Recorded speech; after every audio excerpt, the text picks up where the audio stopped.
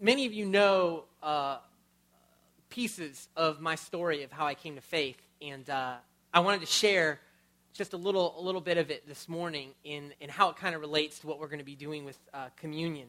But I wasn't a Christian, went through school, didn't believe, and I got out of school and was working at a defense contractor as an engineer with a bunch of other guys that were all Christians.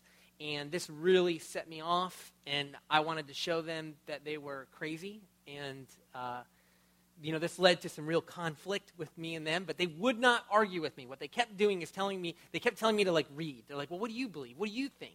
Why don't you read this? What do you think about that? And so they kind of challenged me. I figured the best thing to do is to go to the Bible, because then I can really show them how stupid they really are, if I just start reading the Bible as a non-Christian. So I start reading the Bible, and where do you start? I open it up. I start right at the beginning. So I start reading Genesis, okay? And I'm going to start arguing with these Christians. And one of the guys who's just a genius, now I can look back and realize, he's like, look, if you really want to understand what we believe, you got to come to church. You got to hear, what we believe and what we're teaching and stuff like that. So here I am, not a Christian, reading through the Bible and going to church. And other crazy circumstances I can't get into right now, but I end up doing VBS, okay? I didn't know what VBS was, but they saw in me, they just saw that I was a buff guy. They figured. Anyways, they had me setting up volleyball nets and basketball stuff and, setting up all the games for the kids during Vacation Bible School. So I am reading through the Bible, and at night I'm going to Vacation Bible School as a helper, okay? So this is kind of the picture that I want to paint for you. Not a Christian, not a believer, really just looking at stuff that I can argue with the guys at work about. And so as I'm reading through the Old Testament during the day, at night I'm going to Vacation Bible School, and I'm hearing the gospel. They're telling the gospel over the period of this week. So I'm reading through, I get to Exodus, and I get to the story of the Passover. And that's kind of what I want to talk about this morning. So for those of you who don't remember the story of the Passover, or you haven't, seen the Ten Commandments in a while, classic with Charlton Heston, or Prince of Egypt, the cartoon. Anyways, this is the recap of the Passover. The Jewish people were in Egypt. They were no longer in a place of honor. The Pharaoh's kind of holding them down. He's got them enslaved, just working because they were threatened by them, and they were threatened by what would happen if the Jews had control. And so they're enslaved for 430 years. They're enslaved in Egypt, and they're crying out to God, and they're saying, help us, restore us, deliver us, do something. God, kill some Egyptians, do something, get us out of here. For years, this is their prayer. And finally, God speaks from the burning bush to Moses, and this is what he says from Exodus 3, 7, and 8. The Lord said, I have indeed seen the misery of my people in Egypt. I have heard them crying out because of their slave drivers, and I am concerned about their suffering. So I have come down to rescue them. That's a cool statement. God says, I have come down to rescue them from the hand of the Egyptians and to bring them up out of the land into a good and spacious land, a land flowing with milk and honey.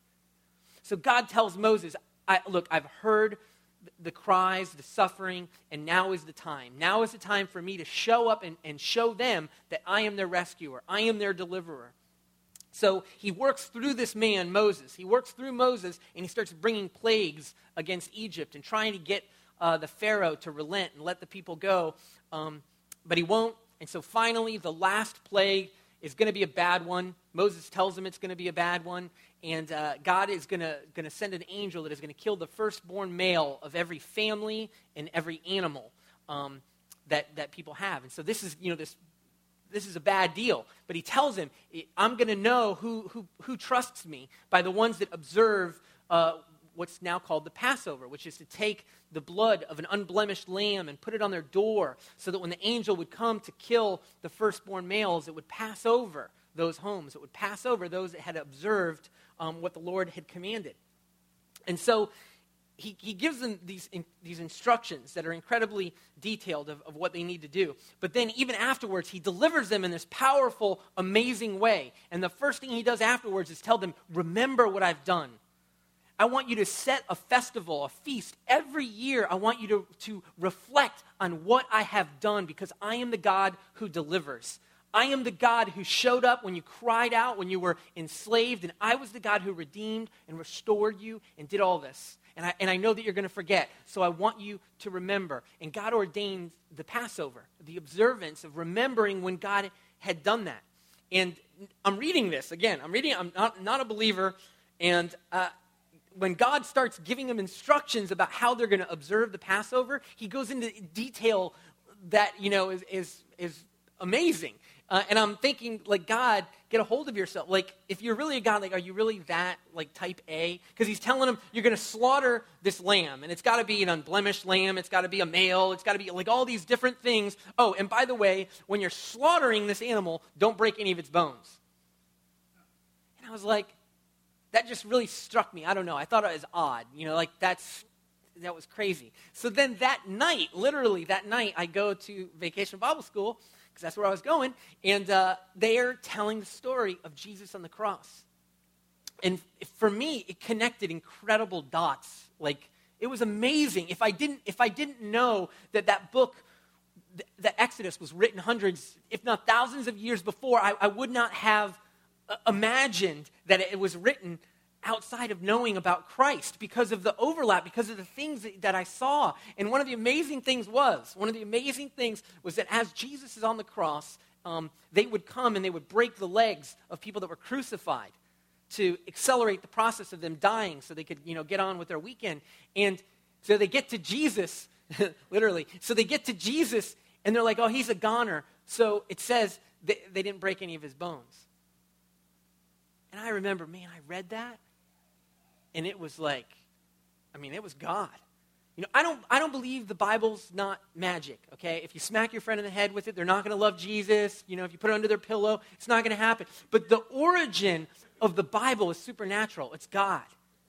And when you expose yourself to it, when you immerse yourself into it, hang on, because you're going to see incredible things. And that was a great example. In my life, I don't remember if that was when I decided that I was going to become a Christian or not, but I know that was instrumental. Like, I remember that story. And so this morning, I kind of wanted to bring some of that Passover experience, like what people were experiencing with Passover as we talk about communion. So let's take a look at Luke chapter 22, verses 13 through 16.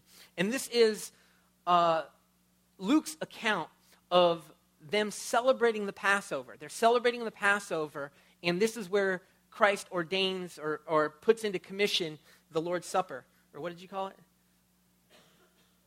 The Holy Supper. We have so many different, the agape meal. Happy meal. Happy meal. Gosh, I wish I'd thought of that. Okay, Luke 22, verses 13 through 16. They left and found things just as Jesus had told them. Jesus had told them exactly how things were going to happen that night. So they prepared the Passover.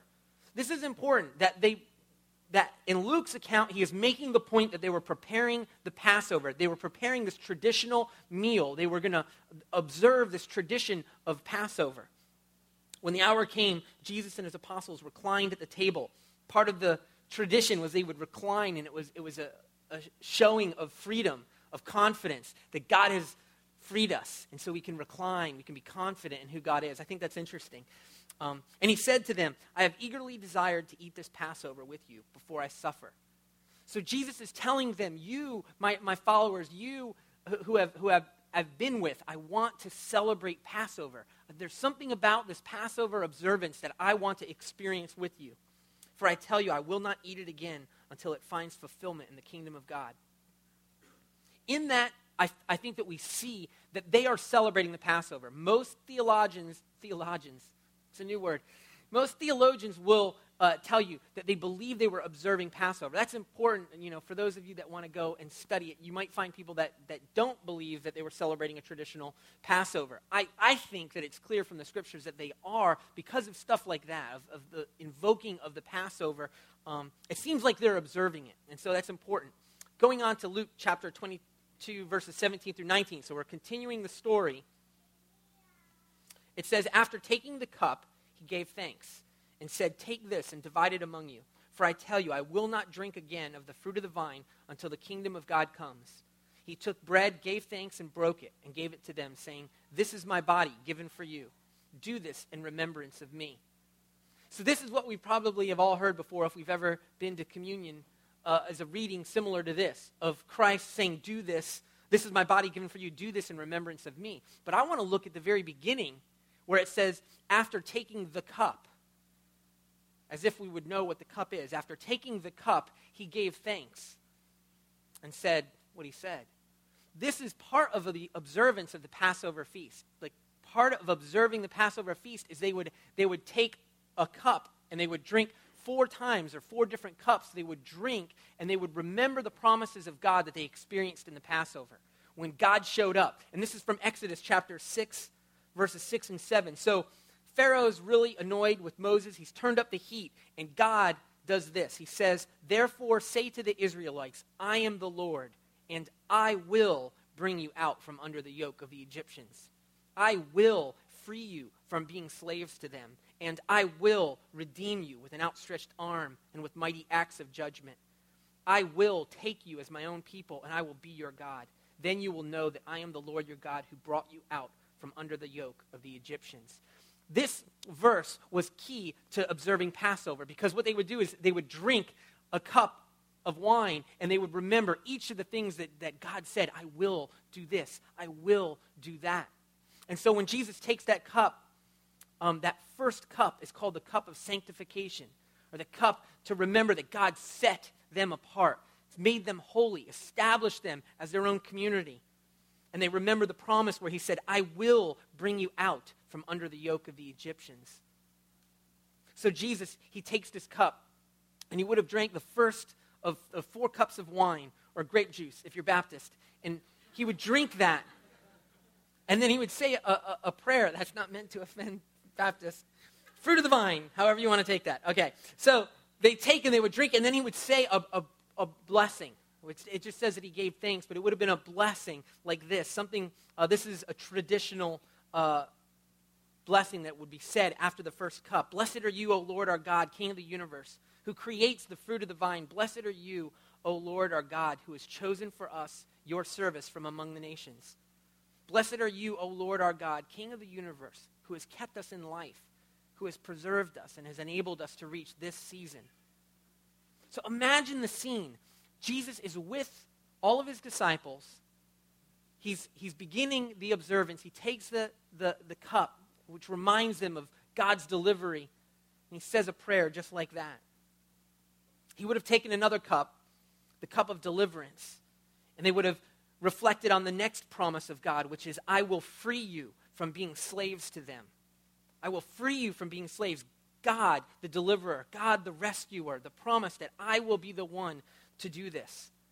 And I love this part. So what would happen is, after the second cup, the youngest person that would be there, typically it would be a family, or in this case it was, Jesus was hosting the Passover. So whoever the youngest person was, in this case it would be John, the disciple, believed to be the youngest, would say this: why is this night different from other nights? What is it about this night that's important? Asking the question which would prompt the host to then recount the story, to tell the story of how God showed up in a miraculous way to save his people. So imagine the scene. I mean, this is incredible. So Jesus, the Passover lamb, as Paul refers to him, is telling the story of the Passover to his disciples. He's recounting the story to them of how a loving God, who couldn't stand to see his people oppressed any longer, he couldn't stand to see it any longer, and he showed up and he says, I'm going to rescue them. God initiated every part of the rescue effort. Jesus is telling them the story of how God did that, and how God chose to work through the man, Moses. How God chose to work through this man in some weird way that God does, that he's ordained man, us humans, to work through. And so he chooses to work through Moses to free them. And in the end, Jesus tells them how at the end God ordained this opportunity to remember the Passover, remember how God showed up and how God delivered. Then they would have eaten the meal after the telling of the story. But I love that picture of him telling the story. I mean, Jesus, the one who we read about was sent to set us free, is telling the story of God showing up and setting slaves free in Egypt. Luke chapter 22, verse 20. In the same way, after the supper, he took the cup, saying, "This cup is the new covenant in my blood, which is poured out for you." So they ate the meal, and then he would have lifted up the third cup. The third cup is the cup of redemption. And this brings to mind from that Exodus verse, when he says, "I will redeem you with an outstretched arm and with mighty acts of judgment." God is a God who redeems. That he makes up the difference. That God sees what's been discarded. He sees what the world doesn't value, what people think to be of no value, and he makes up the difference. He redeems it. He reaches down and he brings it, and he assigns it value that others might not have seen. God is a God who redeems. Jesus is telling the story, and so when he lifts up that cup that we celebrate in communion, that cup is the cup of redemption. But he does something very different, because he says, this cup is the new covenant. This cup is a new covenant in my blood. This is a new covenant that's being poured out for you. The writer of Hebrews in chapter 9, verse 12 says it this way. He says, "He did not enter by means of the blood of goats and calves, but he entered the most holy place once for all by his own blood, having obtained eternal redemption." This is a new covenant that Christ, in the middle of observing an old covenant, he is establishing a new covenant that is now not in the blood of goats and calves and killing lambs and smearing them on your door. Instead, it's his blood. His redemption is going to be different. No longer is it going to be tied to our attempts and what we need to do, but now our relationship with God is going to be based on what Christ has done for us. And just like the Passover, it's the story of a loving God who couldn't stand to see his people oppressed any longer. He couldn't stand to see us oppressed by sin, oppressed by our own inability to be right with God. And so once and for all, God is going to do this. And he initiated every part of the rescue effort. That God took on flesh and blood in the person and the human Jesus, fully God, fully man, to make up the difference, to redeem us, to set us apart for himself. He is a God who delivers, who rescues, who redeems. They would have taken a fourth cup, and this is debatable whether or not they did. Some people will say that they didn't drink the fourth cup, and that's what Jesus meant when he said, "I won't drink again from the fruit of the vine until everything has been complete." And the fourth cup is a cup that remembers when he says, "I will take you as my own people, and I will be your God." The cup of restoration. That there will be a time when God will restore everything, that God's kingdom will be absolute, that his authority will be absolute. There is a time that is coming when everything will be restored. And so some people say that that's what he meant, and he didn't drink the fourth cup. But they would have followed that by a hymn.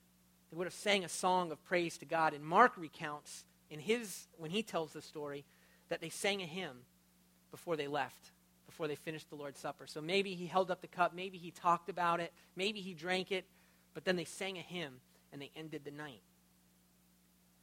This is the backdrop for what we celebrate in church. This is the backdrop for the Lord's Supper. This is how it went down that first time. And I think it's important for us to remember what it was like. How did it happen? God knows us. God knows that we are a forgetful, fickle people, and that we can forget that he is a God who redeems and restores and rescues. And so now, let's take this opportunity to take communion and to remember that. That first time when Jesus took the bread and he said, "This is my body broken for you. Do this in remembrance of me." Remembrance. I think it's an important word, because what it means is to focus your mind and to remember. It's not some new age, meditate on yourself. Find your inner child. No, remember, in history there was a man named Jesus who lived and died. He was flesh and blood. He bled. He died on a cross. His body was broken so that we could be made whole. Remember, this is history. This isn't made up. This is an event that we can look back to, that Jesus would refer to a sign for all generations, that we'd be able to look back and see that not only did he die, but he rose again, and that would be a sign for all generations. And when we celebrate, we remember that there was a real body really broken for us. And then likewise, he would have taken the cup and said, this is the wine of the new covenant. This is my blood poured out for you. Do this in remembrance of me. And so when he points to the wine and he's talking about a new covenant, it's more than just remembering what God's done. Paul goes so far as to say that when we take the Lord's Supper, we're proclaiming what Christ has done. It's an act of trust in the new covenant. No longer am I going to try and impress God with my own works. I am going to trust in this covenant that Christ has entered me into. I'm going to trust into his blood because that's the only way I can be in a right relationship with God. So we remember and we proclaim what Christ has done for us. I'm going to pray in just a minute, and we'll have an opportunity to take this. And I would encourage you, don't rush to the table, but focus your mind. Remember how God has showed up in your life. Maybe it wasn't at Vacation Bible School, but wherever God showed up and how he did it, just reflect on that. Remember that God is a rescuer. And whatever you're dealing with right now, that God is a rescuer. And when you come forward, who comes forward? Anybody. Anybody that wants to proclaim their trust in God. If you want to come forward and proclaim, I trust in you. You are a good God. I can trust you with what I need to be rescued from. I can trust you with whatever it is that I'm dealing with. I'd encourage you to take part in this morning. We'll have 4 tables set up. 4 for this? Yeah. 2 in the back and 2 up here. So just come as you feel led. We're not going to dismiss row by row. What will happen is somebody will give you a piece of bread and say, this is the body of Christ broken for you. You take the bread, dip it in the wine, or somebody will say, this is the blood of Christ shed for you. You dip it, you take it, and with that you proclaim, my trust is in him. My trust is in his work. Let me pray for us. God, we thank you that you are a deliverer. We thank you that you are good and that we can trust in you. I pray this morning that by your Spirit you would call to our minds the memories of the things that you have done in our life. And that we would emotionally respond, like Steve talked about, God, that it would affect us emotionally because knowing and feeling are so different. And we pray that this morning we would feel you and that we would respond in trust. Holy Spirit, we pray that you would anoint this bread and this wine this morning, and that it would change us, that it would empower us. God, that it would symbolize an invisible reality of what you're doing in our lives. We pray this morning in Jesus' name. Amen.